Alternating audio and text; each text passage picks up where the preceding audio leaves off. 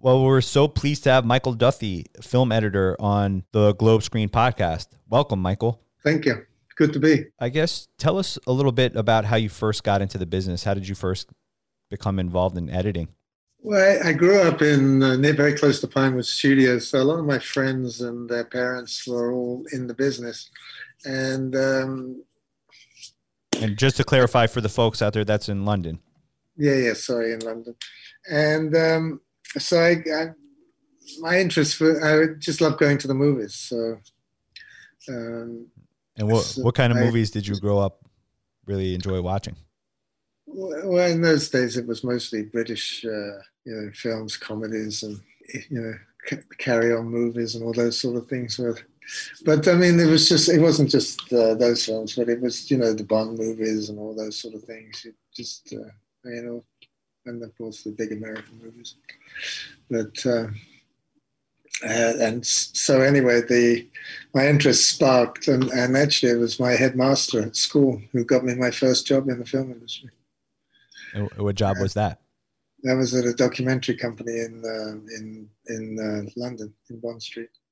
And then flashes of dissolves, I ended up working with a director called Peter Hunt, and who was also a one-time editor and also a great editor. He took me under his wing and taught me a lot. So, and in fact gave me my first film to edit, which was Shout at the Devil with Lee Marvin.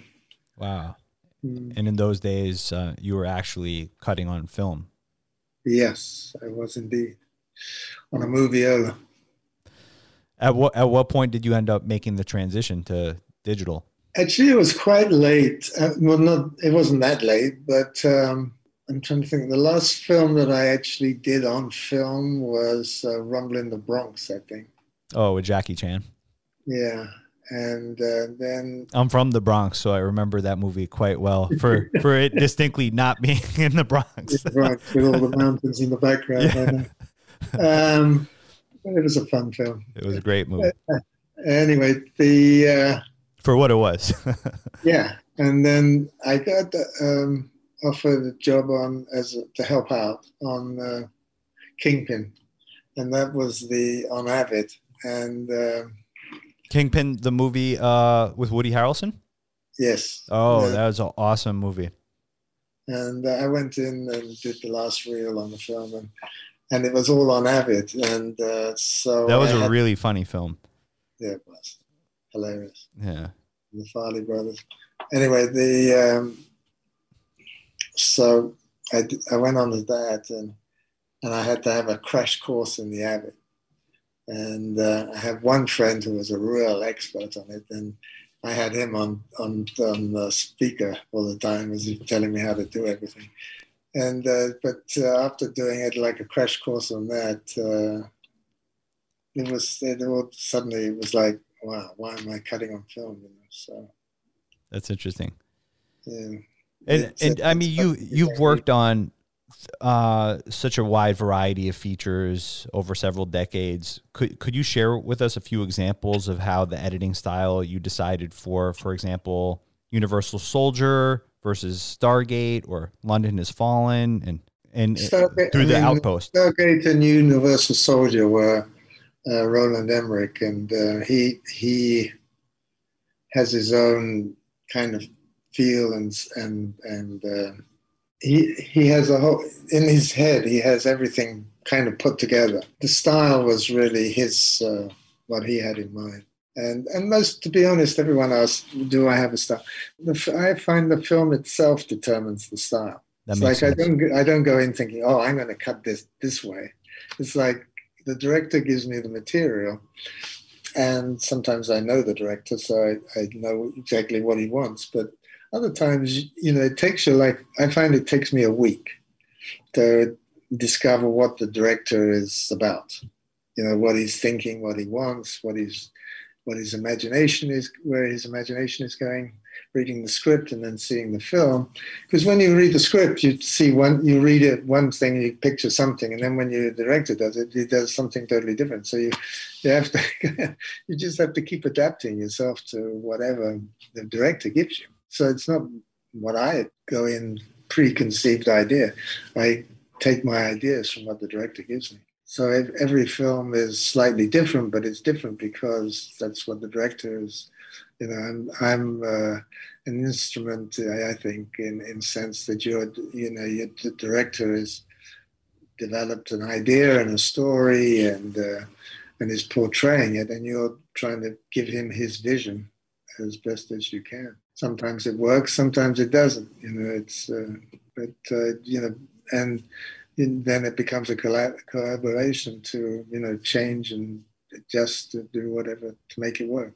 I've always been so curious about that as far as the relationship between the director and the editor. Do you find that some directors are a little bit more hands-off and let you do your thing? I'm sure, I know that there's a period of time when you're just cutting and then you start to work with the director, but could you talk a little bit about the different styles of different directors in terms of how they would work? I mean, a lot of directors are hands-on, like on The Outpost, the director was very hands-on. But he didn't change a lot, but he just, he wanted to examine other alternatives. And we mostly always end up back to where we started. But, at least he was confident that was the absolute best it could be. And so there's that way of working. Then there are other directors, they'll look at the cut and go, wow. I've had many directors say that's the first cut they've ever seen. So, a lot of them are then quite happy to just check out that it's the best performance or something like that. But for the most part, they'll just let it go and just push ahead to get the film finished. And by the way, I love The Outpost. We were just sort of talking about that before we originally started recording. But we had also had Jonathan Younger on the podcast from Millennium. Right, of course. And so we had spoken about The Outpost previously, but I just revisited the film again, and it definitely rewards repeat watchability. I actually did, at the end of last year, I did a director's cut of it and put back another 6 minutes into the film. Oh, nice. Yeah. Was that the main difference, that there's an additional 6 minutes, or was the director's cut, was there like a lot of cuts different throughout the film? No, I mean, there were just odd little scenes that we had lifted that he felt, I'm doing the director's cut, and may as well put them back in, Nice. I mean, the film, I think, played very well.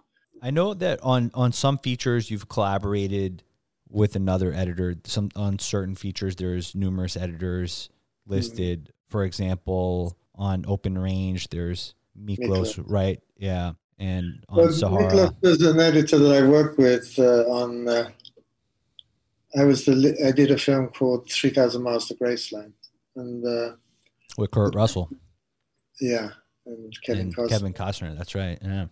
And that was my introduction to Kevin Costner. And Miklos, the director, was who did a lot of music videos and commercials and stuff.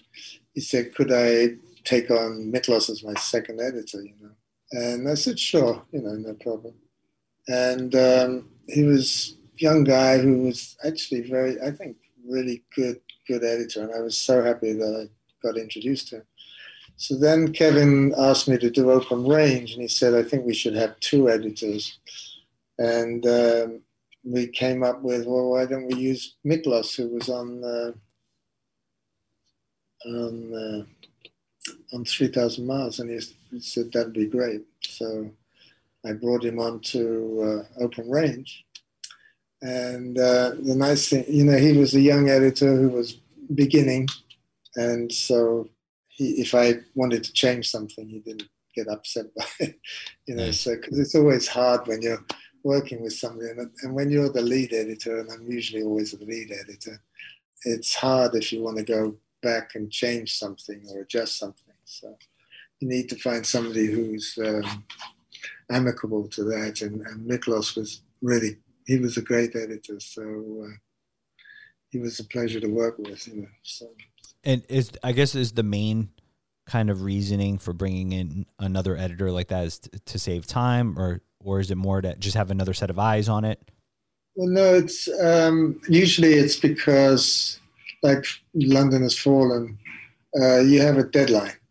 So, it's just not physically possible, especially like London Has Fallen. They had a lot of action, a lot of visual effects and stuff like that. And the delivery time wasn't, it was quick turnaround on the film. So we needed, I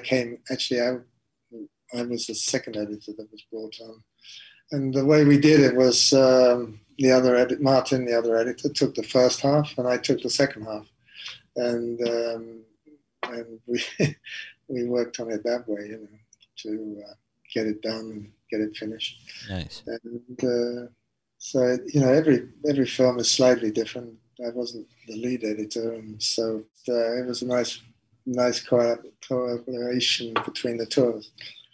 This next question goes to what we're talking about a little bit already, but you've worked with both Roland Emmerich and Vic Armstrong several times, and I'm sure each of the directors have their different working methodologies. How does that influence you as an editor? Do they bring the same working style to each film that you collaborate with them on? Well, Roland is a much more, like, he'll be in the editing room and he'll be there. He'll be, the last one to leave. And he's always he thinks 24/7 the film. And so when he comes in the morning, he's, I had an idea. Let's try doing this, and then, and so you go, okay, and you get at it, and you keep going till about 10 o'clock at night, and, oh, okay, yeah, that's good. All right, I like that. And then, he'll go away, and he'll come in the next day and say, oh, I had another idea. And so, he's a very much, and he'll stay there until it's finished, until he won't desert the post, as it were. Vic is a little bit more easygoing in that, he has an idea what he wants, and if he sees what he wants, then he's happy. He's also technically brilliant, so it's a different style, but they both work, and they both get a good result. Well, actually, one thing I'm curious about, especially in the early days when you were editing a film like Stargate, that like early films that had like visual effects and things like that, was that more difficult? Like, would you put just placeholders of here's where the VFX are going to go and that sort of thing? Yeah, we would, they storyboard a lot of things. So what we did was film the storyboards. We actually filmed and shot the storyboards. That's interesting. So then it becomes a hybrid of like an animatic, just in that sort of section.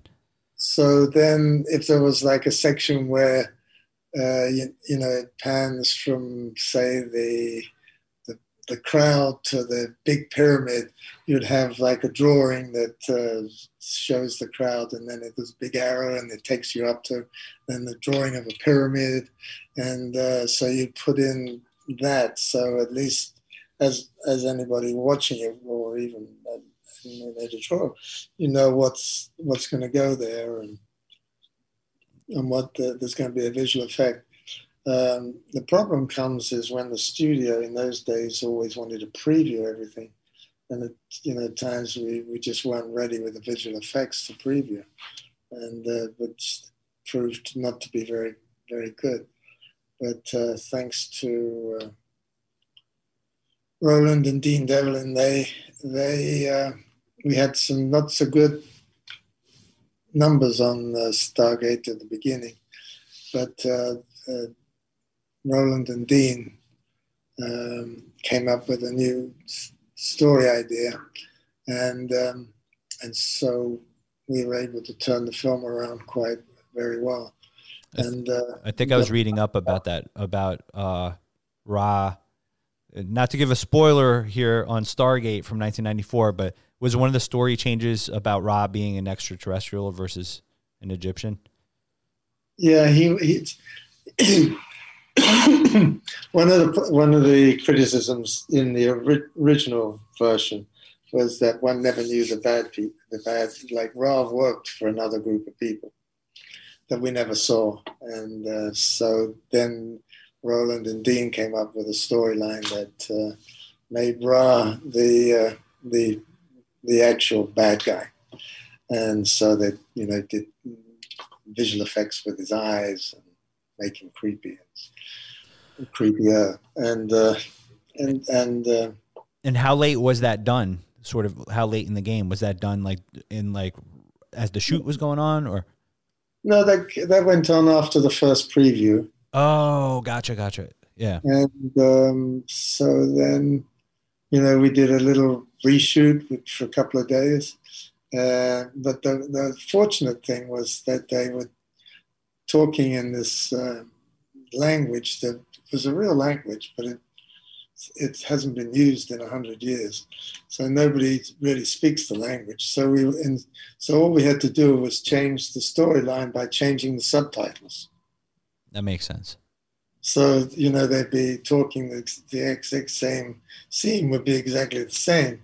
But instead of saying, oh, he went up to outer space, you just change it to, oh, he came from Earth, and nobody would know that you were changing the story.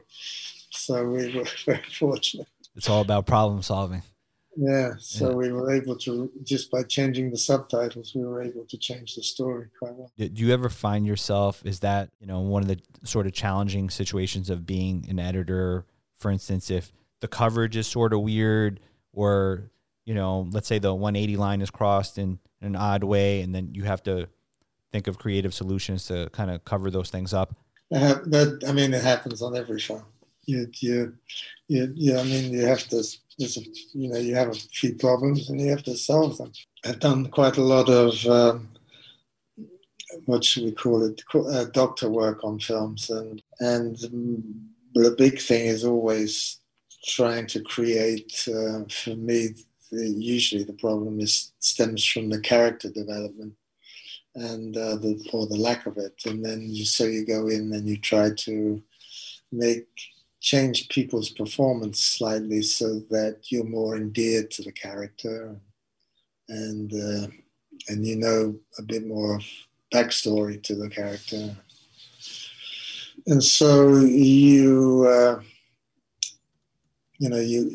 have a lot of problems like that. And then the technical problems actually I've been doing it. I hate to sound arrogant, but I've been doing it so long now that you usually know how to get around it. I love that, though. No, that there's something to say about that.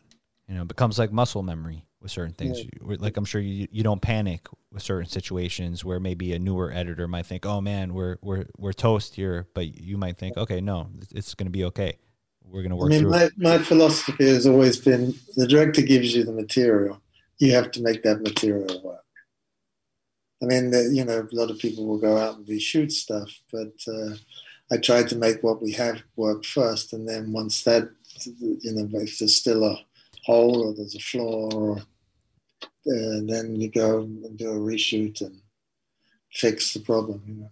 Yeah, I come from an editing background myself. I started working on much smaller projects than you did when I was first editing, but it was sort of on the old school VHS decks, like right before digital hit. Mm-hmm. I worked for a very small production company that was doing events and things like that. But I think just learning that kind of gave me more of an appreciation for then by the time digital did sort of become more prevalent, because I learned when I was learning editing, it was on linear decks. So I learned linear editing where you had to kind of move along, couldn't make too many mistakes and then change them around later.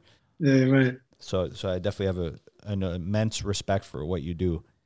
It's almost like the invisible art, they call it, right? Yeah.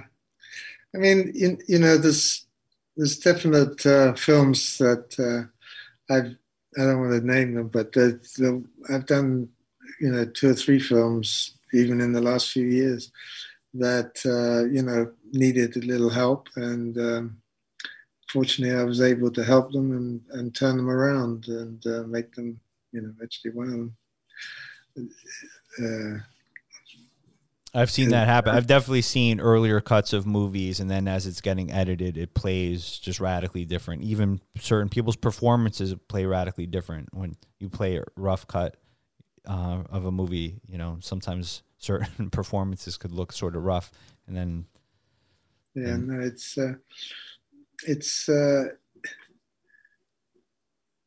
I mean, I like actually going on and a film that I had nothing to do with.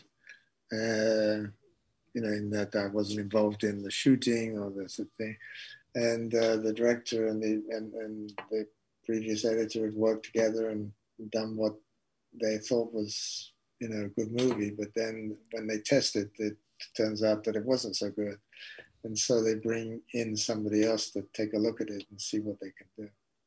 And that kind of job for me is actually quite fun, because it's like you see what the mistake was, and the big thing is to see what the problem is.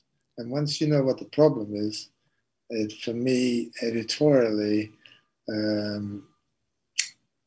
it becomes then a challenge to make that problem go away. That makes sense. At first, you're understanding what the problem is, and then you can identify the solution. I worked for a long time for Canon Films, which was a long time ago. But I'm very familiar with them. When I was a kid, I used to watch. I remember watching Masters of the Universe. Oh yeah, right.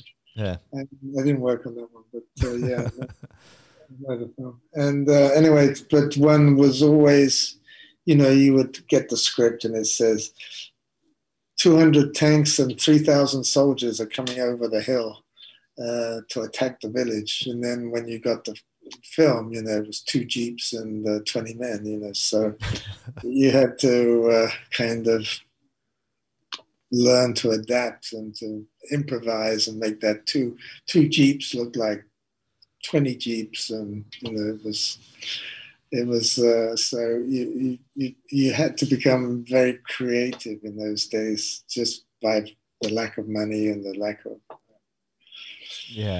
production, so it made you, it was a good education for me. That's one thing I've heard over and over and over again, is that limitations actually foster creativity, which I totally believe that's true. So I'm in some of the films. I mean, it's strange. Some like some of the ninja films that I did for them are now becoming cult classics. It's like American Ninja is like all the time getting questions from people about that film. And I saw that you were also an uncredited editor on Bloodsport. I don't know where that came from, because I had absolutely nothing to do. Oh, really? Yeah. I was working there at the time. Oh, okay. I absolutely didn't do anything on that film. Gotcha. I mostly did all the ninja movies and things like that. And then, nice. I definitely remember watching those. So when you're working with your editorial department in general and coordinating with assistant editors, how does the process vary by project, or is there sort of a shorthand that you kind of have with your assistant editors? Well, I try, if I can, I try to use the same assistants. Like when I was working at Canon, I was there for like five years, and I had the same assistant that whole time, and I would have him do some work in this, putting scenes together and stuff like that, because we were on film. And then, now they're all doing very well as editors. But now, with the digital age, you don't have as many assistants. So you have to find yourself one really good one. And thanks God, I've been very lucky and had great assistants working for me. And the more you get to know them and trust them, then the more you get them to do, So I like their involvement, and I like, you know, being able to show them something. So tell me, what do you think? You know, is that working for you? And you know, they're a very important part of the process, I think. Now, do you sort of ascribe to the certain philosophy that certain other editors do about kind of like a order of operations? Like, do you cut for performance first and then for continuity and then things like that? Or no, I just go for it. Yeah, you just kind of use your instincts. I do it all. First cut is, I mean, again, I mean, I'll cut a scene and it'll change a little bit, you know, here, there, and obviously during the process of doing the director's cut. But generally, it's pretty much close to what ends up in the film. Nice. So I mean, first I'm always looking at performance, but I'm also looking for production value, you know, because that's important, you know, I mean, you're making a film, so you want to make make it look as impressive as possible. And I thought the Outpost, and I know I keep mentioning them, but I was really excited about that movie because it really just pulls you into that world. You know, you really feel like you're there with the characters in that Outpost. And I thought that was done phenomenally well. And yeah, that's all the director, actually, because Rod Lurie. He really pulled everybody in, and he made everybody really a part of it, and made everybody understand the whole situation and the whole environment. And that it's really all thanks to him that happened, I think. Nice. Well, you guys did an outstanding job, the whole team.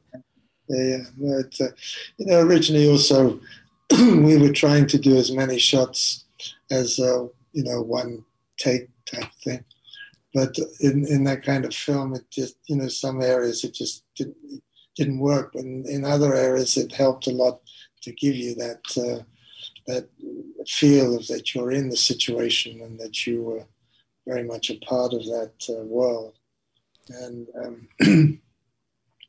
so we tried to stay with that as much as possible. During the action, it was a little bit more difficult. You've worked in a lot of different genres. Are there any that you haven't worked in yet that you would like to? I've pretty much, during the course, worked on most everything. The only thing that I haven't really done is a romantic comedy. And I've always wanted to do a romantic comedy. Nice. But I've never actually, I mean, I've done films with comedy and I've done films with romance, but I've never done a romantic comedy. Is the reason a little bit because the industry does sort of pigeonhole people? Like, after you've had success with like movies like Stargate and things like that, do they put you more in that, or like action films, do they put you more in that category? Like, oh, Michael Duffy's so great with action and so great with. Yeah, I think that's very true. Actually, they do pick. I mean, I definitely felt that. But and if somebody's doing a romantic comedy, they certainly don't suddenly think, "Oh, Michael Duffy would be good for that."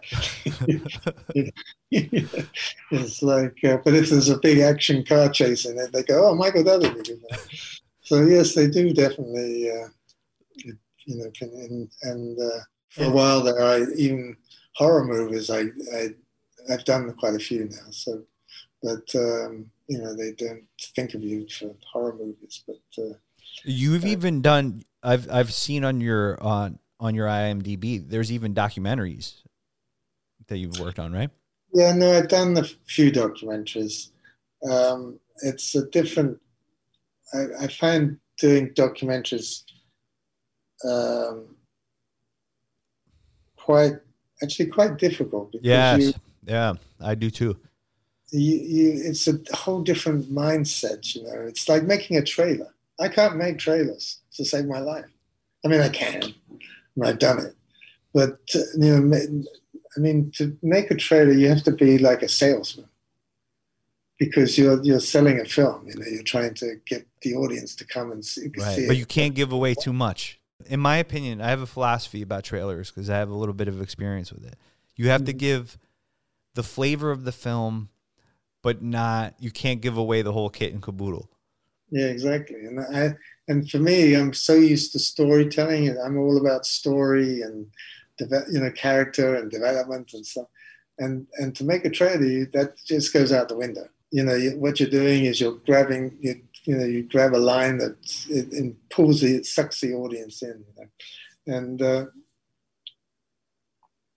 And I think it's a brilliant art. Actually, making a good trailer is amazing. But no, but that's a good point. You bring up a good point because it's not. Sometimes the trailer could be a little deceptive because you're mixing around, you're taking liberties when you're editing a trailer of moving around certain shots that might not go together in the actual film, but just for the purpose of the trailer and getting somebody hooked. You know? It's like all those quick turns and looks, and then suddenly a big explosion, and the scenes are probably, an hour apart from each other, but they look like they're all part of the same scene. Yeah. And I think it's quite a talent. And I applaud anybody who does it. It's good. And documentaries too. I think anybody who can, it's.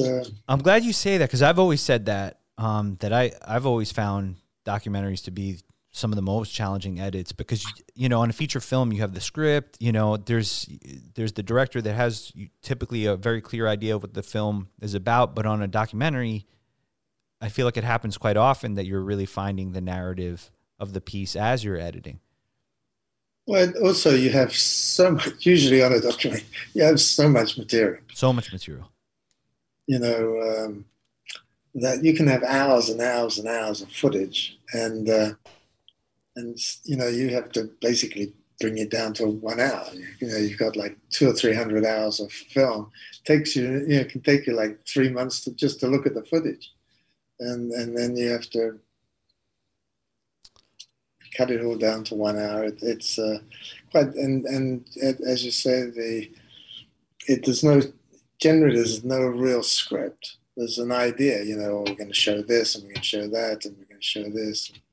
But there's no, at that point, even some of the dialogue, the commentary of the dialogue is not written for it. So yeah. It's a very inventive. I admire people who do it.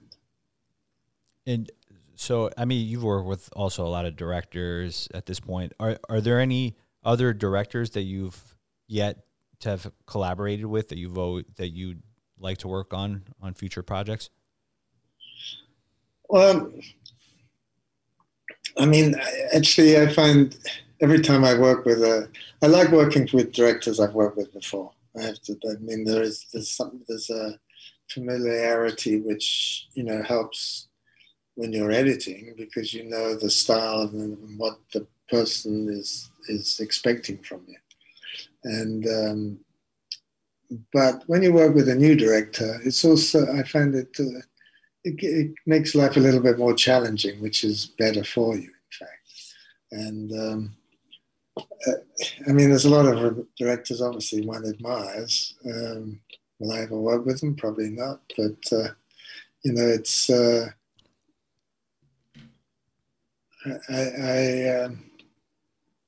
Well, you've worked with a lot of great ones so far. I've enjoyed most everybody I've worked with. So, yeah. Nice. And I know we talked a little bit about this before we were recording, but where do you typically edit your films? Do you usually use the same editing suite? I used to have here in Hollywood. I used to have rooms. I had an editing suite there maybe 5 years actually.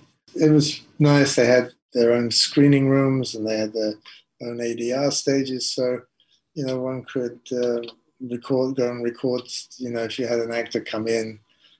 Sometimes, like on The Outpost, we had actors coming in and the director used to say, "Oh, could you do this line for me?" And they go, "Yeah, sure." And you just run upstairs and, record it. And so because I been there for so long, I had that luxury of being able to say, "Hey, can I use your screening room, or can I use the ADR room?" And so that was good. I've been working. The last few films I've been doing, I did in London and in Bulgaria, where they have a really good studio and a great mix stage. Shout So out to Millennium Films and their yeah, awesome studio in Sofia, Bulgaria. So I've been enjoying actually working quite a lot from Bulgaria and London, and but I do like working in a studio. I like the interaction with other people, especially creatively. You can ask people's opinions, or you get people's opinions sometimes when you don't want it. But, that's part of the job, right? You have to filter everything, yeah. and so but I do enjoy working more in a studio than just because, especially in editing, you're in a room, basically a dark room too, usually. So. Just to be in a room by yourself, it's like being in lockdown. So unless you have like your assistant next door, or you can call him in, or he can walk in anytime, or the post supervisor or stuff like that. It's good to have these people around you who you can communicate with.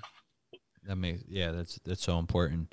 And are you ever essentially cutting the film as it's still shooting? Oh yeah, I try that. I mean, if I start on the film from the beginning, then I will, as soon as they start shooting, the next day I'll be cutting it. Nice. So, and then you show after the first week, you show the director, some scenes that you put together, and then he'll say, "Yeah, I like that," or sometimes I'll cut a scene like bizarrely, just not bizarrely, but slightly not quite what I was thinking, but just a little differently. Just mainly not because I expect the director to go, "Oh wow, that's fantastic," but to say, "Oh, I prefer him if he didn't say, oh, I don't like that so much. I prefer it when you go from that to that." And so that way you get to know what his mindset is. And I mean, basically, you want to deliver a picture that he's going to enjoy and wants, and it's representative of what he had in mind. So, yeah, no, that makes sense. So, as I say, sometimes I'll cut a scene that's not actually the way that was intended, but just to get a reaction. And a negative reaction is also sometimes more important than the positive reaction. Yeah, because then you can understand the contrast of it's almost like pulling focus. It's like you have to turn the focus ring to see what's out of focus, so then you could then dial it into focus, right? Exactly. Something like that. So the first week is always very important, and then once you've got if you figured out the director, then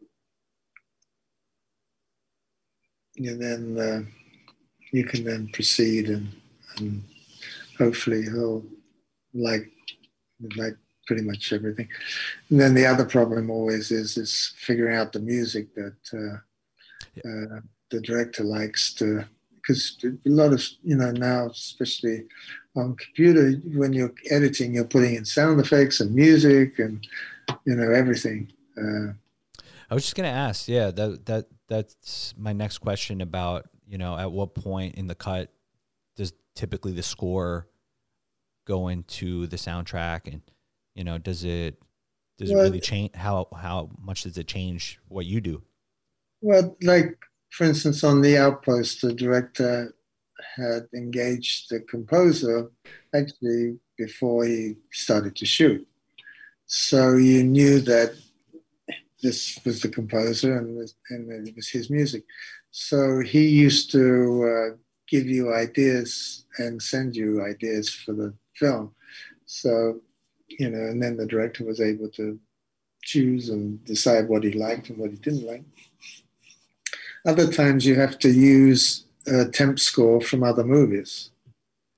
And so you're like, like for instance, Sicario was the go-to for nearly every film that was edited. After Sicario came out, everybody was using that score as a temp for their temp score. That was a great movie.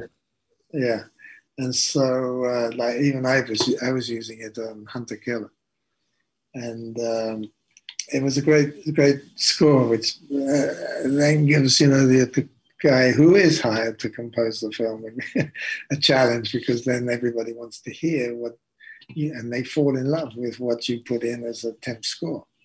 Yeah. And so then they have to do something different, which isn't what they're used to hearing. And so it's always a big challenge for a composer. But generally the director will have an idea of what kind of music he likes and wants. And I guess that ties into a little bit on the sound design topic too, that we talked about a little bit before we were recording. Yeah, no, sound design is very important, and I generally put in a lot of sound effects. On like if I'm doing a car chase, like I want all the car gear changes and the acceleration and the brakes and the squeals, and so all that stuff, and that's where a good assistant is very helpful, because he'll help you do all that stuff and mix it all down. So it's a full track when you start, and that's a good guideline for the sound designer then to know what the sort of thing you're expecting. Is there certain instances where they keep those exact sounds if that's like the spot on sound, and then sometimes they change them, or they usually have their own libraries and then they're changing they them more? They have their own libraries, to be honest. Sometimes I think to myself, why did you replace that sound that I had? It was really much better. And so does the director. So, occasionally I have been known to, in the mix, which hasn't always gone down very well, but I have been known to actually go back to my original edit and get the sound effect. But it's usually not me that's requested, it's actually the director who said, you know what, we had a much better sound effect for that in the film. So occasionally that happens, but for the most part, they would bring in their own. Like I just did a film that had a car chase with a McLaren sports car. And we had, just generic sports car sounds in there. And they actually went out and filmed and shot sound with a McLaren. So, they replaced all the sound and it sounded brilliant. So nice. Yeah. And have there ever been instances where you're actually working with the director and there's a choice that you want to make with a take, but the director feels different? Like, have you ever butted heads with the director where you feel really strongly and then they feel strongly, and then how does that usually get resolved? Well, usually the director, ultimately will get what he wants, unless, later down the line, the director's choice wasn't right, and so it gets changed, which that does happen a lot. But, generally the director always wins out. Yeah. So your job is, if you feel strongly against something, you will try and convince him to try it. And sometimes it's a compromise. So, you end up with a compromise. But for the most part, the director does and should win. But, you can, I've had them all the time with directors, but... and that's part of it. Part of it is you are that other eye that could be more objective, whereas a director might have some sort of emotional attachment to a scene because they were there shooting that scene and they knew how difficult it was. But, let's say something's not working quite the same way, you're more objective, right? Well, I for sure you're more objective. For instance, the film could be running really long, and the director spent a day setting up this shot where it, starts up on the sunset and comes down and goes across this all the beautiful township and ends up, with this person walking into shot, and they go, "Wow, this is a great shot." But when you're looking at the film, it's like, oh my God, you got to speed this thing up. So, he started at a different point much later, and he goes, yeah, it's how long I spent setting this up. Yeah, well, sorry. Yeah. But you have to do what's best for the film. So ultimately, and as long as the director's in agreement, you'll do it, and he'll agree to it. And usually, the other thing, of course, is that the studio generally has final cut. So they will say, "Oh, that shot's way too long," and so he has to go, "Okay, fine, all right, do it your way." And so that's a lot of time also happens. But the studio had final cut, so they will say, "That's in, that's out," and so you just have to make it work. Well said.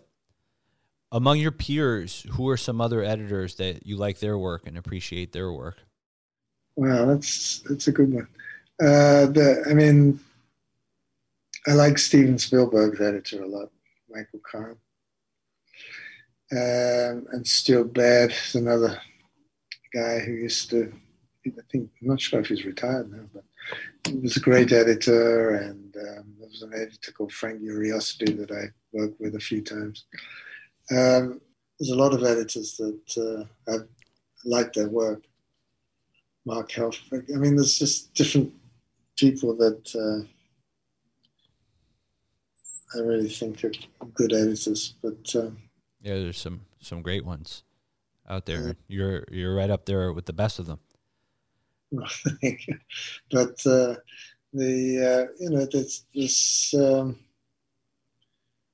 there's a guy called Chris Levinson who's always done great movies. And, I like Dylan Titchener too, who works with Paul Thomas Anderson.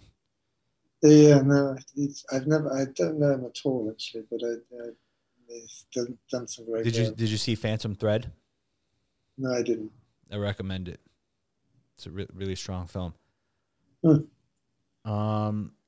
that just come out? It came out almost 3 years ago. I would say maybe a little more. Yeah, 2018. So 3 years. 2017. It's strange. I've been away now for the last 2 or 3 years so much I've spent outside of the country that I feel like I missed out on a lot of things. That's one worth watching. It's with Daniel Day-Lewis, and I thought the performances were just so strong. Really strong story. And that's a film that on paper, it took me a while to watch it because it's like, oh, it's a period piece movie about a man who's a woman's dressmaker. Like, well, I don't know. I do remember that coming out. Actually. Yeah. I didn't ever get to see it. So on paper, I'm like, I don't know if that's my type of movie. But then as soon as I started watching it, just like the first scene, I'm like hooked right in. Well, Daniel Day-Lewis is a very engaging actor anyway. Yeah, he really is. He knows how to pull the audience in. What kind of advice would you give somebody really starting out looking to get into movie editing? Movie or even television editing? Well, editing, let's say, you just have to go for it. I think that the most common mistake that I see when I take films over and in the character development is that a lot of people edit films and they don't show people's reactions. Like, for instance, they will have somebody deliver a line and then they stay on that person who's delivered the line and you hear their reaction, like dialogue-wise, on their face. once somebody's delivered their line, it's over. Go to like if you say, "Oh, you're a liar," I don't want to hear, "No, I'm not," still on the other person. I want to see the person's reaction to being called a liar.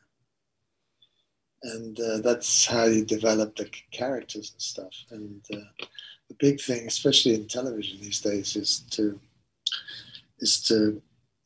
just makes for quicker and speedier editing. Sometimes speed isn't always the key. You need to engage with the characters. Just always remember to see the people react and give, as Kevin Costner always says, give them their beats. That makes so much sense. This is gold, because I was paying attention to that the other day when I rewatched the movie Stargate in preparation for this discussion.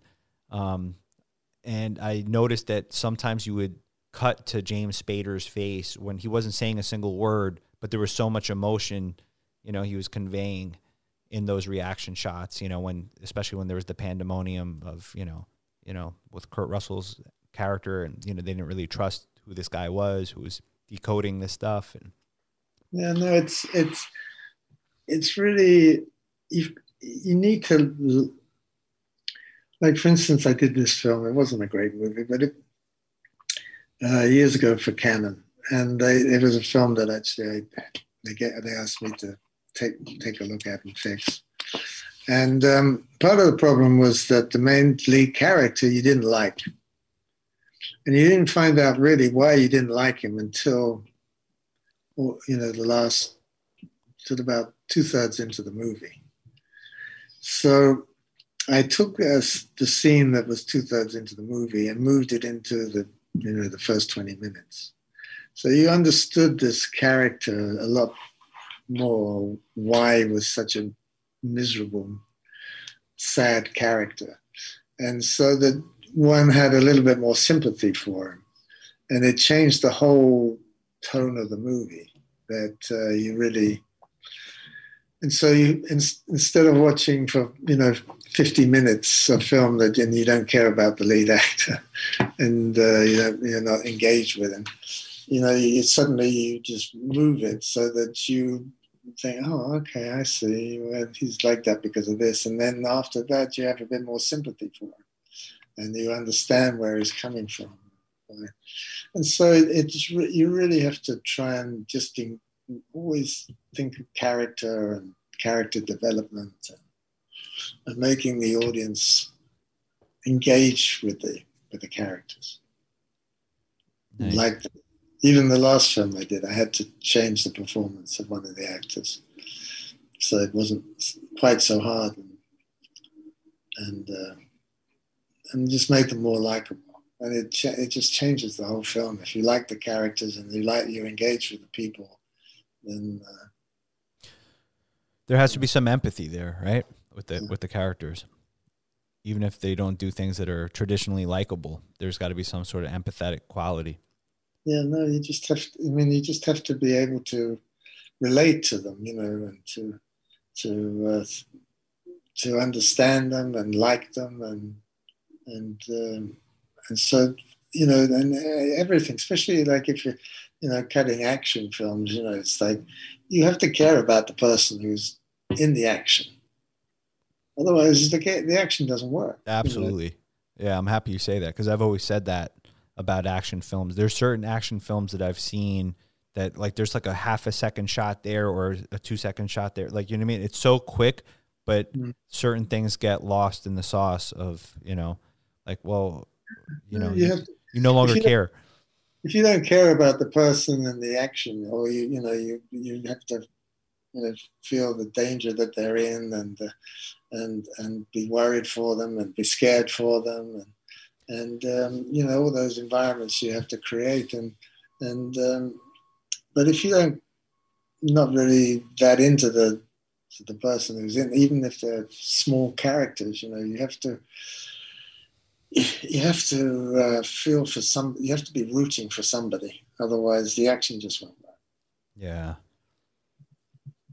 And that's where I think you guys did a phenomenal job once again on The Outpost, because there was a lot of action on that, and there was even a lot of characters, but it was still somehow a character driven piece, and you did really, I found that as an audience that I was emotionally invested on what happened with each of these characters.